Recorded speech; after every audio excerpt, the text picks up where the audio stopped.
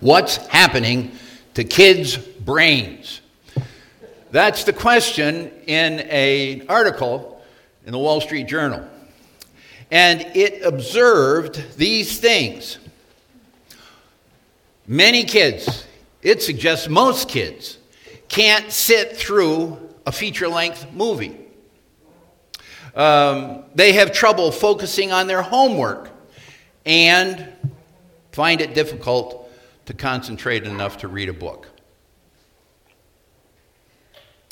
A psychiatrist at Mass General in Boston made this observation. He said, "It's hard work to look at increasing trends in media consumption of all types and not conclude there's a decrease in attention span. With 15-second TikToks, even YouTube seems long and boring. Children are distracted."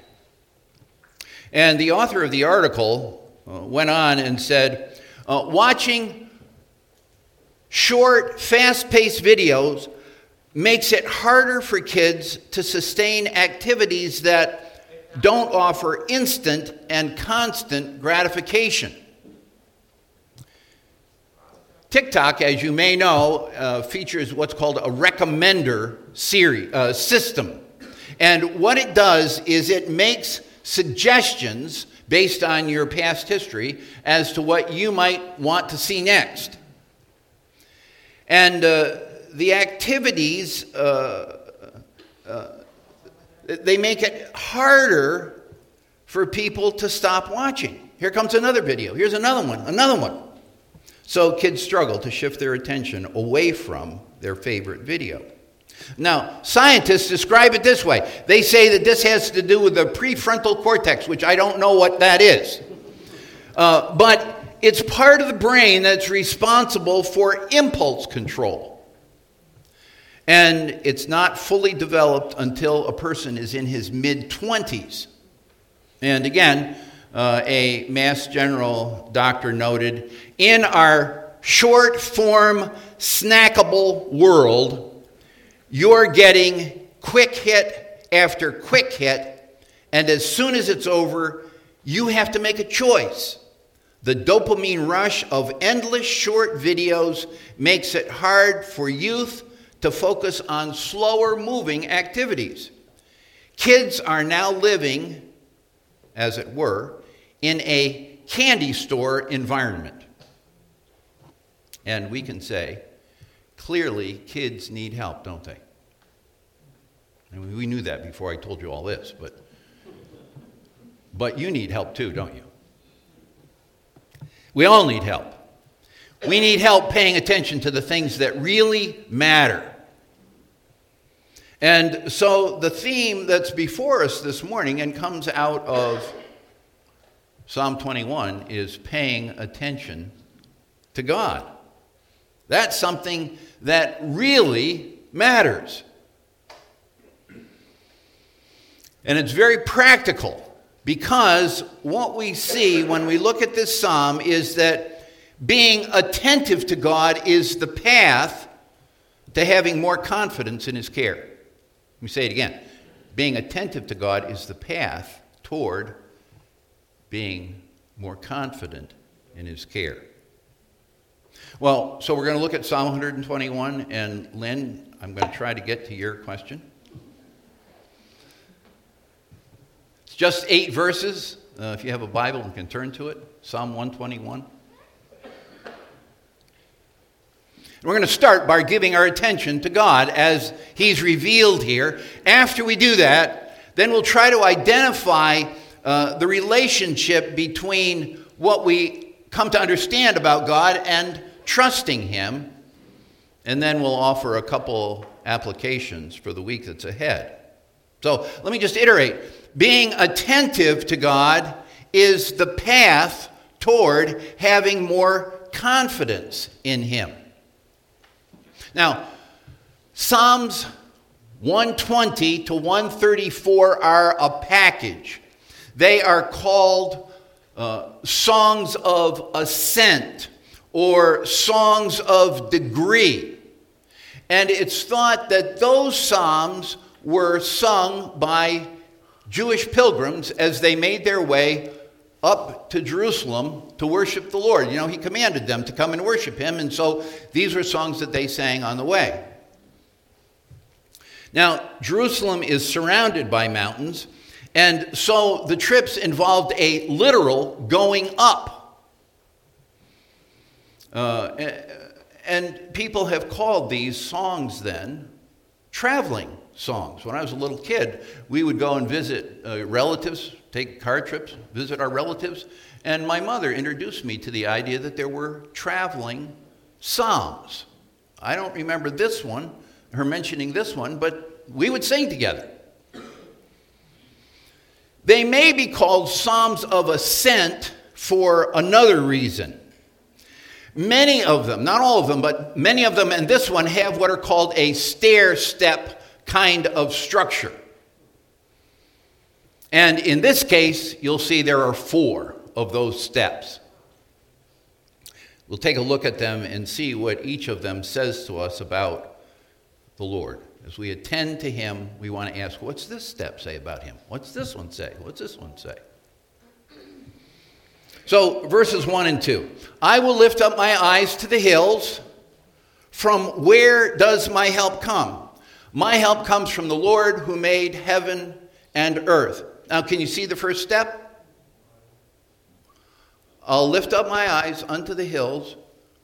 Where does my help come from? That's verse 1. The end of verse 1, where does my help come from? The beginning of verse 2, my help comes from the Lord who made heaven and earth.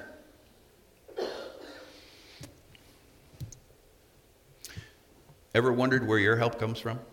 Ever asked that question? What do I do now? I'm in a mess. Where can I get help?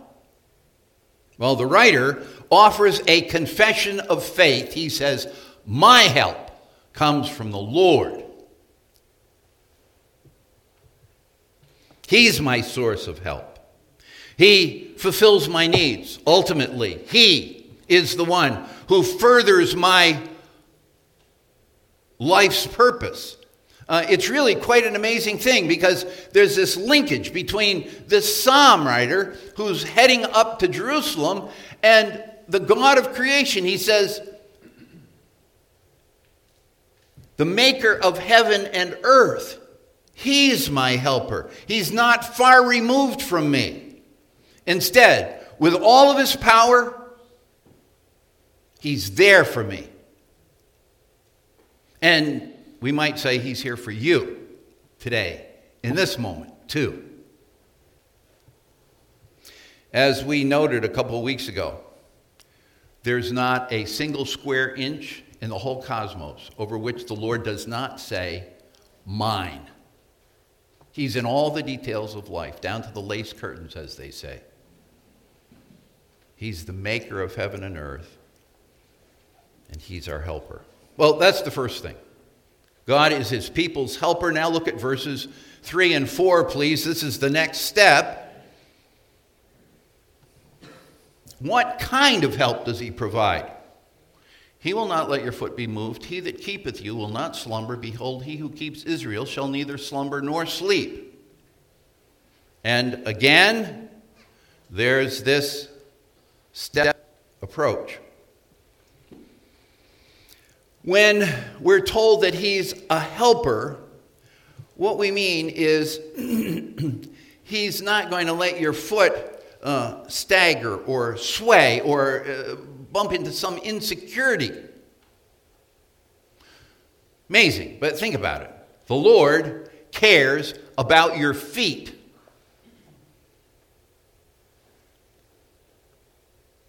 Did you ever have a foot injury? Sprain your ankle? Have an infection in your little toe? Drop something on your big toe? Have a serious cut?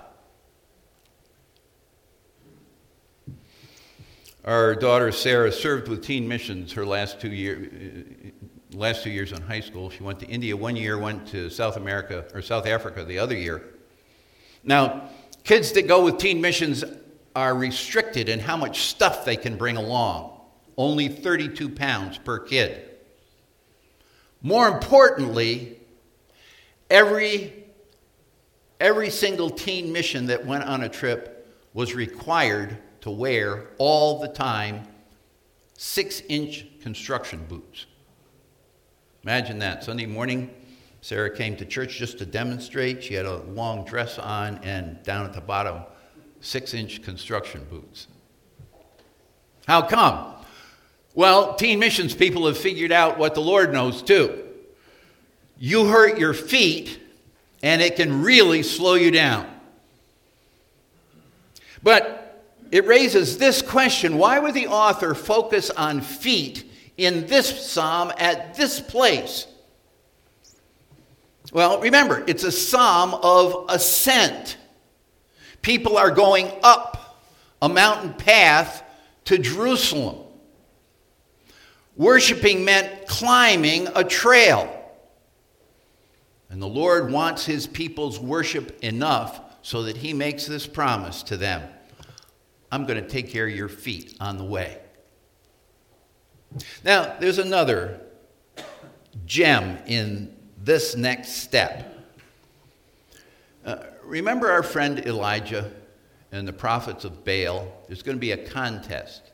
Who's really God? And so they make an altar, and the prophets of Baal call on him to respond with fire and burn up the sacrifice. But Baal doesn't. He's quiet. And so Elijah mocks them, and he says, well, maybe he's sleeping. Maybe you need to yell louder. Well, the fact of the matter is all pagan gods are impotent. But the Lord, well, we're told here, he neither slumbers nor sleeps. He doesn't take little cat naps. You sometimes doze off. The Lord doesn't do that.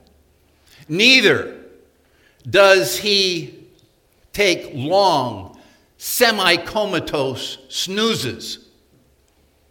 He can keep his people because he's always on the job, attentive, aware of every need. And again, you can see the stair-step pattern. Verse 3 ends with, he who keeps you will not slumber, and then he who keeps Israel shall neither slumber nor sleep. The Lord is personal caregiver for all God's people. Step 4 gives us another way of attending to God. It's verses 5 and 6. What do they tell us about him? Well, we read, the Lord is your keeper, the Lord is your shade on your right hand. The sun will not smite you by day, nor the moon by night. The Lord shall preserve you from all evil. So, Lynn raises a good question. What's this thing about shade? And shade on the right hand. Well, first of all, traveling up to Jerusalem could theoretically be dangerous. Remember in the New Testament where Jesus tells the story about the man who's going from Jerusalem to Jericho and he falls among thieves? Well, danger from robbers was no less a problem back in the Old Testament than in the New. And we're also told that, generally speaking, Jewish soldiers were typically right-handed. In their left hand, they would have a shield.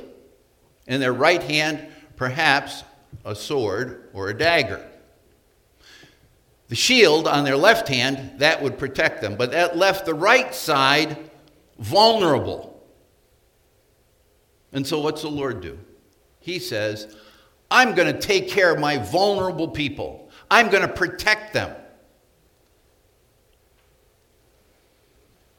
He'll protect from every real and present danger, including the elements. The sun will not smite you by day, nor the moon by night. The Lord shall preserve you from all evil. Now, just ponder this thought. The Lord protects his people. Sometimes he takes them through difficulties and protects them on the way. Sometimes he delivers them from difficulties. And sometimes the problems that face God's people are circumstantial. Nobody could have imagined. And in other cases, they're the result of foolish choices or sinful behavior.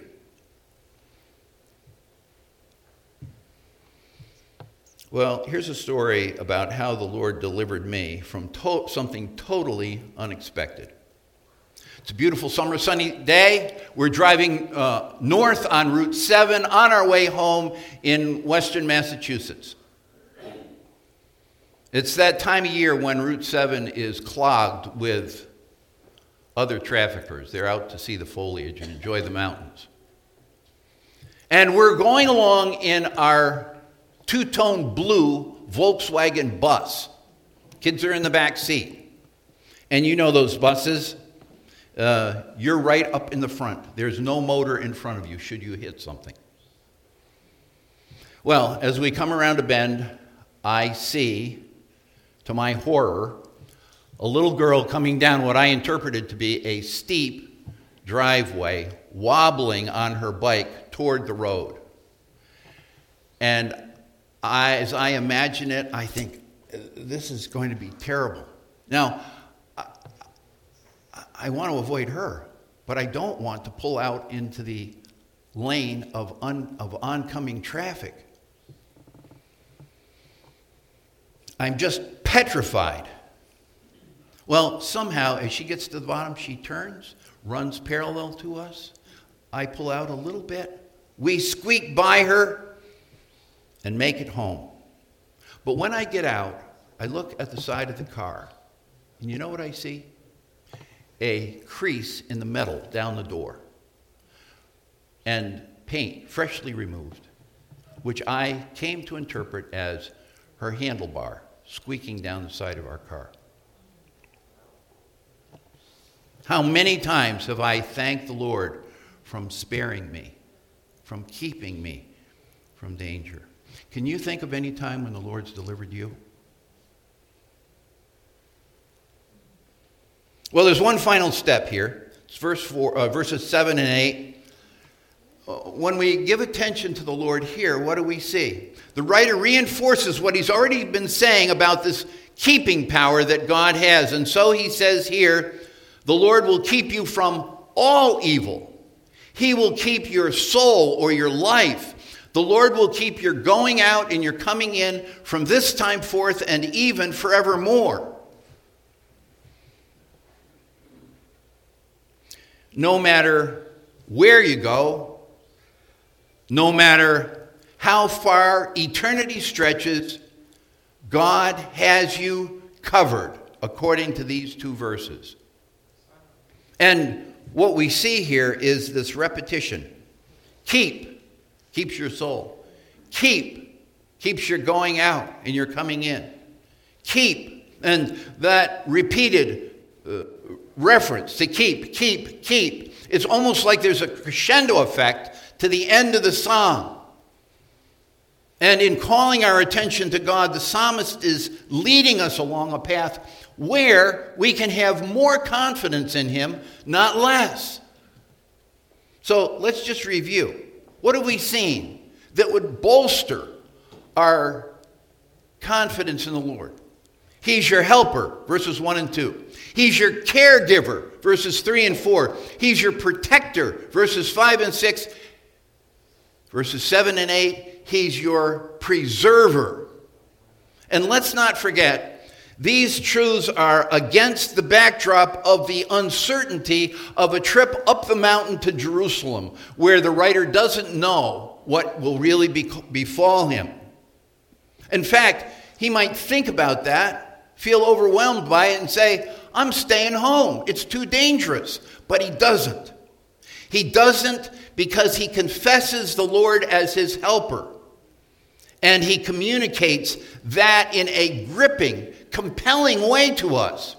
It keeps him going enough to write it down, and it keeps him going enough to pass this on as a word of encouragement to fellow travelers. Now, Isn't what we see in this psalm what the Lord wants for you in your future? Doesn't he want you to move into your future, first of all, attentive to his character, attentive to how he has committed to care for you? And doesn't he want you to move into your future with your eyes on him, and with your heart attuned to his will, and with your feet following in the footsteps that he has marked out for you? In his humanity, Jesus experienced all the kinds of struggles that are before you today. We're told that he was tempted in all points like as we are, yet without sin. And so, from that perspective, Jesus knew something about the importance of a helper, and a caregiver, and a protector, and a preserver. So, think about the way in which Jesus models the confidence that we see in this psalm. Now, you can think of other examples, but let me just name a few. He leaves glory to come, to live, and to die in a sin-cursed world. At the wedding of Cana of Galilee, he stoops to help a family on the cusp of public shame. His very first sermon went very badly. At the conclusion, a homicidal mob was after him. They dragged him out, took him to the edge of the hill, edge of the city, and they were going to throw him down a cliff. And what does Jesus do? We're told that, trusting in the Lord, he simply passes through the midst of them and goes on to the rest of his ministry. How about this? In a storm-tossed boat with his disciples, he's sound asleep, but he rebukes the wind and the wave, and then he turns around to his disciples and he says, "Why are you so afraid, O you of little faith?" And then in the Garden of Gethsemane, he prays, "Let this cup pass from me. Nevertheless, not what I will, but what you will." I'm willing to trust you, even to go to the cross. And hanging there between heaven and earth, just before he gives up his life, he says, "Into your hands I commend my spirit." Two truths then. First of all, we see this confession and confidence of this psalm played out in the Lord's life. And secondly, through this psalm, the Lord is calling you to be more like your Savior. But that is precisely where the rub comes. Why? While Christ calls you to be like him, the Bible clearly teaches there's none righteous, no, not one. There's no one who understands. There's no one who seeks God. None is righteous, not one. All have turned aside. There's nothing in you innately that would lend you to move in the direction of this psalm. And you see, that's precisely why you need a Savior. You need somebody outside yourself that can give you what you need to become all that the Lord has designed you to be. And that's what you find in relationship to Christ. In fact, Jesus exposes all self-righteousness, all attempts to live life out of our own resources when he says, "Without me, you can't do anything." The force of this psalm then is pay attention to the Lord. He'll provide what you need. He'll become for you your help. He will support you. He'll protect you. He'll give you care. He'll preserve you. And it all comes through faith, not through trying to pull yourself up by your own bootstraps. So, what might it look like for this to be practical in your life? Two suggestions. Ask the Lord to show you this week. Pray to him and say, Lord, would you please show me where I attempt to do life on my own without reference to you. Ask him that. And then as he answers, then ask him to enable you to move toward him and toward a needy world that surrounds us all. That's the first suggestion. Ask the Lord to specifically show you how you try to live life on your own. And then ask Jesus to make you different. And here's the second suggestion. Ask the Lord to show you ways that you can be more generous. This psalm certainly speaks about God's lavish care for his people. He doesn't slumber or sleep. He's going to preserve us from all evil, going out, coming in from this time forth and even forevermore. He lavishes good things on us, enough so that you can trust him. And so one of the ways to demonstrate trust in him is ask the Lord to show you where you can be more generous. And then reach out to people that are in need around you. If you read the story about John Paton, P-A-T-O-N, he's a 19th century missionary who went to the islands then called New Hebrides, now called Vanuatu. They're in the South Pacific. It's a wonderful story. Well, when an older man in the church learned of John's plans to go off as a cross-cultural worker, he replied like this. He cried out, "The cannibals! You will be eaten by cannibals!" Now, 32-year-old John Paton was equal to the challenge, and he replied, "Mr. Dixon, you are advanced in years now, and your own prospect is soon to be laid in the grave, there to be eaten by worms.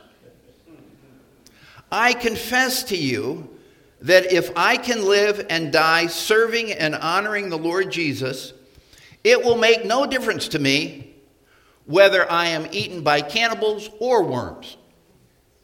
And in the great resurrection day, my body will rise as fair as yours in the likeness of our risen Redeemer." Now, there's a guy who's living out the thrust of Psalm 121. He's confident in the Lord in the face of what might have been overwhelming, paralyzing fear. And he's trusting in the Lord to take care of him as he gives his life to serve cannibals on the other side of the world. So, identify your fears so you can move toward others to serve them, and trust in the Lord's provision and be generous. Being attentive to God is the path to having more confidence in his care. Lord, we ask you to bless your word to us. We thank you for it. Thank you for this wonderful song. We ask that as we meditate on who you are and how you relate to us, you'd strengthen us so that we're much more confident in you than before we came today. And we ask these mercies in Jesus' name, amen.